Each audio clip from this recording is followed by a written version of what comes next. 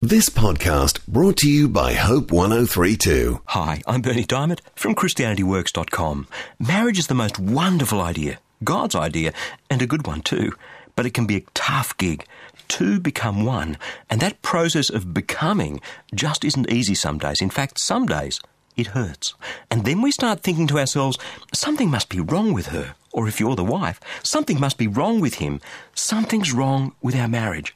Well, no, actually, the hurting bit, it's quite normal.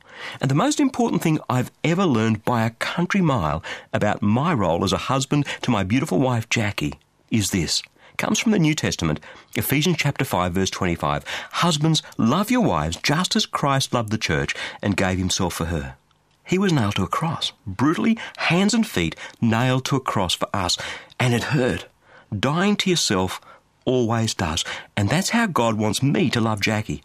Some days it hurts, but let me tell you, it works. This has been a Hope 1032 podcast. For helpful articles, station news, videos, devotional emails, and more podcasts, visit hope1032.com.au.